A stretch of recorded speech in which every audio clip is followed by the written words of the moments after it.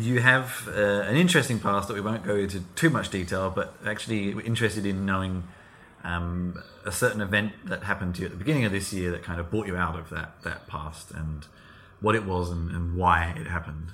Sure. So yes, I started my career as a CIA analyst. Worked throughout government in various different roles, but mostly a large chunk of my government role was in intelligence. Mm-hmm. And it's something I never really talked about publicly, not necessarily because I wasn't a covert operative or anything like that, but mostly because I didn't want to. Yeah. I mean, there were times where obviously I couldn't talk about certain things anyway, but it was a personal choice. I kept my work life and personal life separate and didn't feel the need to advertise where I was working, and there were times where I wasn't allowed to. I did, as many people might have seen, after our presidential election, our current president's first act on day one was to give a speech at the headquarters of the CIA. And that moment particularly, that particular moment offended me so strongly, having a president stand in front of that wall of what's called the Wall of Honor, the stars that represent fallen CIA officers, and make the kinds of statements he did, that it compelled me to actually speak out. And so I wrote an article in the New York Times about that particular event and why, whether you're a Democrat or Republican or conservative or liberal, why that matters, that it shouldn't have been a political event at all. And on that day, I pretty much told the world in the New York Times about my CIA past. But I felt it was important enough to recognize that I have a platform that gives me a place of credibility when I speak about these issues, and I didn't want to do so anonymously, because as much as I understand people who are still in government who speak anonymously, I recognize the power of being able to look at someone and say, this person is speaking from that place, and that matters, and that changes the dialogue. So it was important enough to me to do that. So, I mean, I don't necessarily take your LinkedIn profile as gospel, but that, as far as I can tell from that, you actually stopped in sort of around 2013 and had some other work for a few years in between, or was it contracting work? No. When I left, I would say completely reinvented myself. Again, I had an amazing government career. The highlights was really towards the end, where I got to serve Vice President Biden at the White House. And from there was really nowhere to go but down after working for a man like that. So I decided it was time to leave government and really see what the private sector brings to bear on some of these same challenges. So I actually went in-house, total 180, went in-house at ExxonMobil and worked on corporate social responsibility issues for 2 years at their headquarters. Was that during... Oh, no, it was BP, wasn't it? That had the major kind of not. Yeah, so I mean, and what's that like? I mean, I would say oil companies probably have, depending on who's in power and in each end, possibly even as bad reputation as government sometimes. Yeah. And what was that like? Especially, I mean, you're working in kind of the best possible role, maybe, at an oil company. Well, so it was important to me. If somebody had asked me when I was thinking of leaving government, if there was anything you could do, what would it be? And I had made this comment, not actually thinking it would ever happen. I said I would love to go into one of these big bad corporations with a huge presence, particularly in Africa, because I spent most of my career working in Africa. Okay. And I said, and I'd really love to help them think through a little better how they work with their local communities.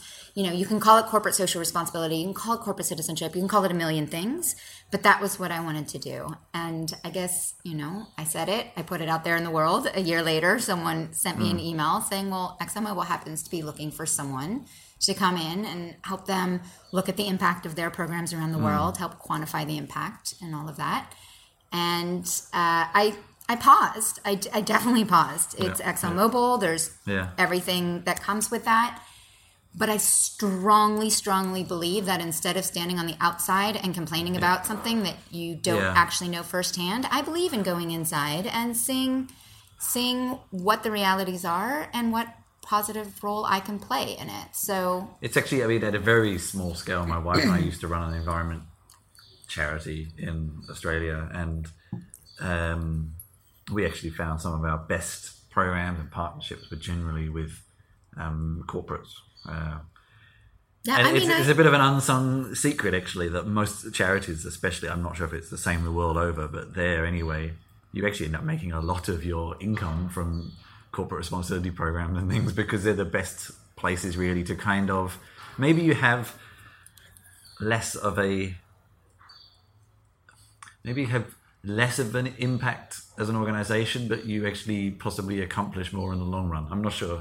It's really interesting. Yeah. I went in there, it was a very new field for me, and the first thing that you do is sort of benchmark across industries. And I have to say, I'm no apologist for the oil and gas industry. I'm no apologist for mistakes of the past.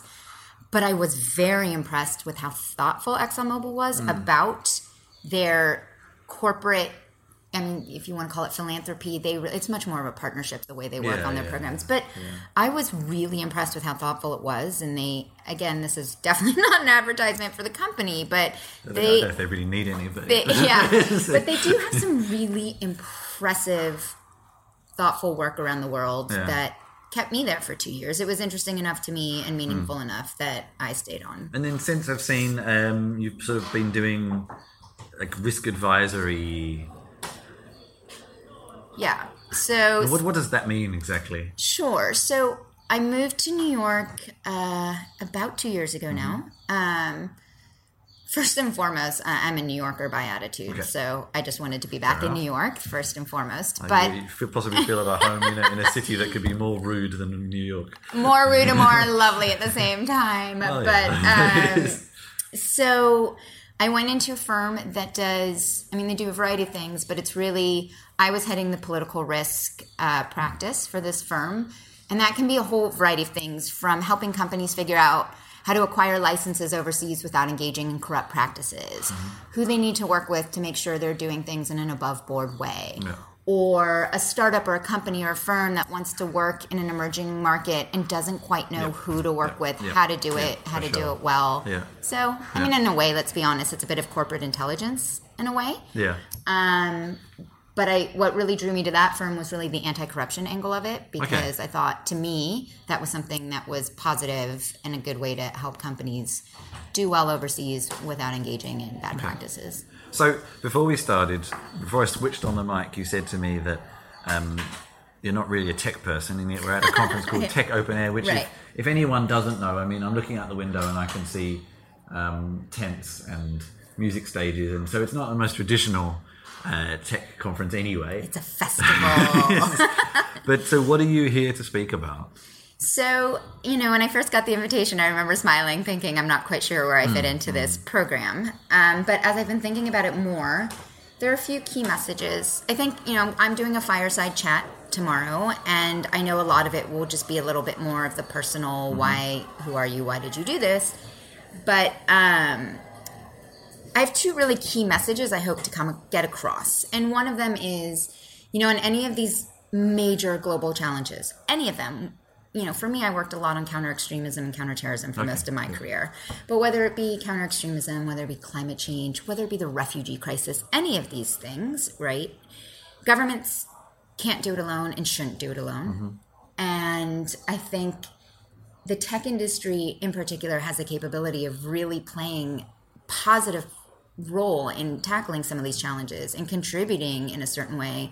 And I hope to get across this message of what the tech industry's roles can be and how you can continue to advance your product while also having a positive impact. I have examples, and for me, for example, one of the biggest issues, and I'm sure we'll talk about this at some point, is we all know about the filter bubbles and all these things, but I think the tech industry has this really interesting role that they could be playing, and many are, in how to really help advance solutions to some of these problems. The tech bubble is something.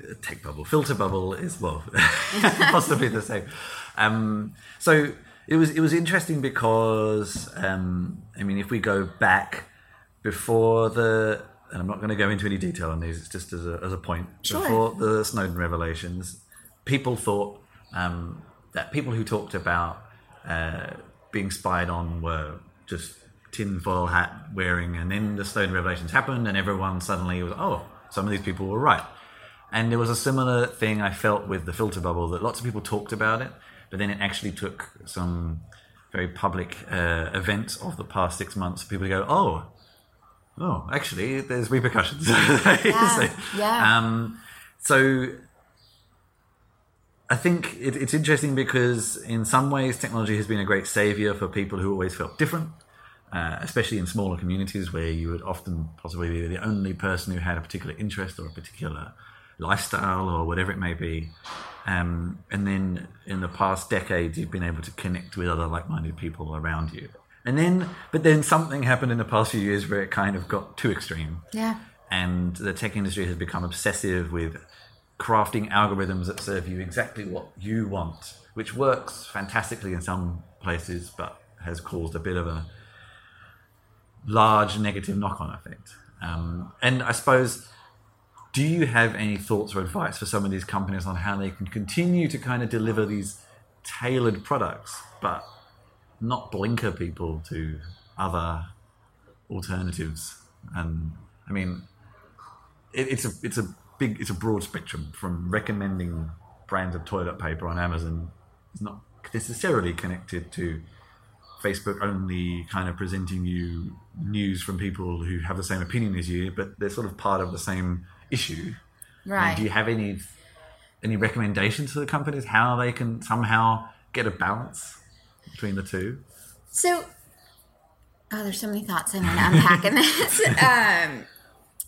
I mean, first of all, unfortunately, I don't have the tech background to know exactly what they can do, but I do know that, I had, about a year ago, actually before I really admit to my CIA past, the first time I wrote was really a year ago. Mm-hmm. And I mean, you can read between the lines. I do mention that I had an Intel background in that piece. Yeah. But I talk about how I thought that the biggest threat, at least in the US, what I felt was the biggest threat was no longer the threat of foreign terrorists, but it was the threat of Americans who are so polarized that they absolutely refuse to talk to people who are on the opposite side of any issue, right? So I look at this, and there's this never-ending debate. Is it Facebook's responsibility to make sure that they're showing you content from all over? It's not their responsibility, but when they are purposely creating algorithms that are making sure that you don't see the other side, that to me is extremely problematic. I mean, I would challenge folks to really ask themselves, am I willing to work with people who are not like-minded? Am I willing to engage with people who are not like-minded?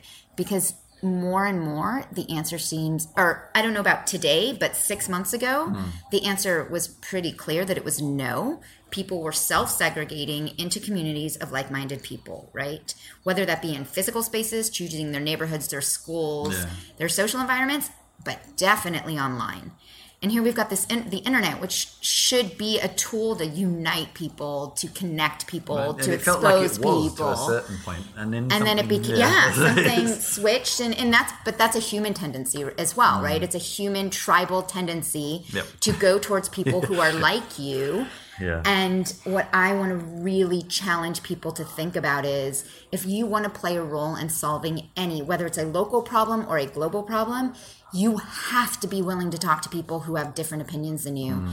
Every major success in my career, and obviously, unfortunately, I can't talk about extreme details, but I can say, including one that led to rescuing a life, a human being, it was because over a few years, I had been willing to sit down with people who were on complete opposite from me, suspected terrorists, extremists, and then often radical and then you build a trust, and even if you don't agree, you build enough trust that when I needed that person or those people a year or two later to help me possibly save a life, they trusted me enough to talk to me again. And it's just, this is my biggest concern with this proliferation of, I mean, I'm probably not going to say this in the correct technical terms because I'm not that person, but just this proliferation of technologies and algorithms and data that are bringing people together with only other like-minded people. And, I'm a lefty, I'm a liberal, but does that mean that I don't sit down and recognize that me and the person on the right side of that issue, right, as in directional, right, don't both have, at the end of the day, a common interest to solve the issue, even if we don't agree on politics or religion or ideology or whatever. And the only way we're going to solve that problem is if we both figure it out. And I love being at festivals like this. I do find that obviously at a festival like this, you often find people who very much only talk to their cohorts and to people who think like they do. Yeah. And I really want to challenge them to get outside that box and recognize that they will only really advance the needle on any issues if they're willing to widen that. And that's where things like the filter bubble, it happened. Great. Facebook, mea culpa. We recognize we actually created algorithms. Yeah. What are you going to do now? And the feeling is I get from a lot of, I've been to a lot of startup events, and I'm going to say startup event more than tech event. Okay. Because I think tech events tend to be much more just people focusing on how they accomplish certain things, whatever that may be, whereas the startup events are more about the ideas and the products and things like that. It seemed to be like, oh yeah, we've got this problem, we're going to solve it with more algorithms, and it seems to me somewhat like, hang on a minute, this doesn't seem right.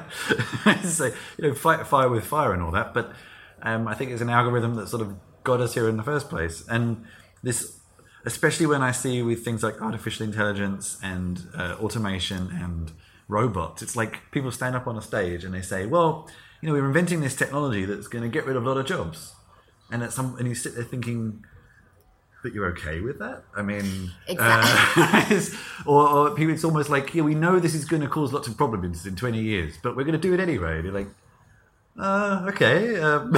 It's like, have you thought about this? So that brings up something. Constantly innovating for the hell of it. And I was speaking to a few people last night about this. Of course, I may be considered the cynic or the annoying person here because I'm always going to ask those questions. But somebody was talking to me about this very cool technology that she was bringing, making more accessible to more communities. And I challenged her on that. This is incredible. I completely understand the amazing advancements that this technology is going to bring. And I know this is not your responsibility, but you do realize in the near term, this is going to end up destroying so many jobs. And I get it. You can give me the example of, during the agricultural revolution or the industrial revolution. Yeah, but those things happen at a much slower pace. And people, yes, we will survive at the end of the day. This is going to happen at such a fast pace. We will have people in their 40s and 50s who you can say all you want, but now this will free them to go find their true creative passion. Yeah. No, this will make them jobless. Society but won't move as quickly. Right. And I get it, it's not your responsibility to it, and politics has failed us because politicians will never campaign on a platform of, I'm not going to bring back any of your jobs, but I'm campaigning on a platform of saying, I'm going to help figure out how to retrain you for the future. Yeah. No one will vote for that person. Yeah. So while it's not a tech startup's role to think about, well, what do I do to make sure people aren't losing their jobs? I would offer, okay, but have you thought about, this is another thought of mine of trying to redefine the term of corporate social responsibility, right? Yes. If you're a tech firm and you're bringing about this amazing technology that is going to advance whatever it is, let's look at, anything. Automation is such an easy one. Let's look at automatic driving vehicles and the truck. I didn't know this. The truck driving industry in the U.S. apparently is the biggest employer. Yeah, and if every truck driver loses their job, that might not be you who's creating self-driving cars' responsibility, but why not make that your corporate social responsibility platform? Why not say, and at the same time, we are going to redirect even just 1% of our efforts to job training throughout the country for truck drivers, for a new sort of industry. Call that your social good. Yeah. Everyone wants to know they're doing a social good. Great. You're creating this game-changing technology. Also think about the social impact and make that your publicly braggable corporate social responsibility strategy. Yeah. But then that also brings me back to, now I'm really getting on my soapbox. It's all right. This idea of, one of the things, I'm not going to name names, but I got a little bit, frightened's an overstatement, but yesterday somebody was speaking and this person was talking about all these amazing things that young tech innovators can create, and was giving an example of someone who was in their young 20s who created this game-changing technology. And he said, so clearly experience doesn't matter. And I thought, okay, experience doesn't matter to create that technology. Yeah. But experience matters if you want to bring in someone who has worked on these issues in the real world and sit down and talk to them about, but what is the real human impact here? And how can you help me think through all of the risks that will come out of this and what we can do? And that human life experience not just matters. Work experience, but life experience. And I think, almost the slogan of our podcast is, and that's a whole other topic. Myself and my co-host are 36 plus. So it's interesting because an industry that generally focuses on the young, but I think one of the advantages of the tech in commerce industry is that it can be moderately anonymous as well. So sometimes it only comes in the sort of final stages when you meet someone face to face do they actually realize how old you might be. But I think it's going to be, I don't think we're going to get into territory of Logan's Run or anything like that quite yet. But, it can sometimes be, I met some people yesterday who were working in the innovation department of a major German corporate here. And they look like they're about 15. And and you can't but help sometimes feel like, oh my God, I must look really ancient here. And you're really not. But I think there's actually a sort of an increased recognition that people who have been around longer bring different sorts of experience. Diversity is not just gender and race; it's all sorts of things, right. And it's something that is partially being recognised. There's so many things that I'm trying not to use really obvious examples, but I'm sure at some point I will. As we know, any little thing can also destroy a company right now in the age of social media, in the age of people jumping, that tribal mentality, jumping all in to attack someone if they do something you don't agree with. I mean, the perfect example in the U.S. when Uber surged their vehicles to JFK Airport after the quote Muslim ban. I don't think that Uber thought, we hate Muslims, let's exploit the situation. Yeah. But because people already didn't trust this company because of previous experience, corporate sort of culture issues, they all, that, and in the end, we'll see if that will really affect Uber or not. But the reason I bring that example up is if you had sat down, and it's interesting because they have very serious people on their board. Yeah. But if you would sit down and listen to the advice of people who have worked really hard in these worlds, you might have been able to avoid some of that by actually understanding that making sure the public knows where your corporate values lie is important. Yeah. And maybe I shouldn't say my age on this podcast. I'm 22. No, I'm in my 40s, so I'm already retired according to the guy who gave the speech yesterday. But we continue to say, I will continue to say, only when you engage, now I sound like I'm pitching myself, which is not what I mean, but only when you engage people who have actually been on the ground, worked on these issues to remind you that there's a human aspect to every single thing you're doing and to help you think through that side of it, will you be able to be completely successful, assuming that part of your success, you want to know that you're also contributing in a positive way instead of a negative way to humanity. If that's not one of your issues, then, I guess you don't need to talk to people with experience. But at the end of the day, your business will not succeed if you... I think if I had a camera then, it would have picked up the very nice eye roll in the middle of that sentence. Don't tell them I rolled my eyes. Well, I think we only get half an hour just because other people want to use the room, which is fair enough. We should also be fair. But I think that's a very nice place to end anyway. Maybe just on the much more practical, just wrap up. What are you doing at the moment? What's next? What's your plans? So I have three major... I've never been that person who has a 5-year plan. No. And yet I've had a pretty successful career. But I do have three major goals right now. Yeah. One, I'm going to start teaching at NYU in the fall, graduate level courses on national security stuff. I'm very excited about that. I want to continue to inspire, especially younger women, to get into the foreign policy and national security world because we need it. Yep. So there's that. Secondly, one of my number one passions right now is about playing my role in helping I mean, this is very U.S. focused, but helping get back to a place where civil discourse is accepted and can happen. So that's just a personal, really big goal for me. And then third, working with companies as an advisor. You know, I'm on retainer with a few, helping companies, startups, whoever, nonprofits as well, think through mostly a lot of the ones I work in emerging markets, but anywhere, and just really thinking through their whole range of risks, both socially and actual risks, whether they be anti-corruption risks, political risks, helping make sure that companies really, a lot of them, the things they're not thinking about, keep them out of trouble, as opposed to come ask me after you've gotten into trouble. So those are the three things. One is the obvious consulting side of it. The other two are my passions. I'm excited to teach, and I am completely focused on trying to help foster more civil discourse right now.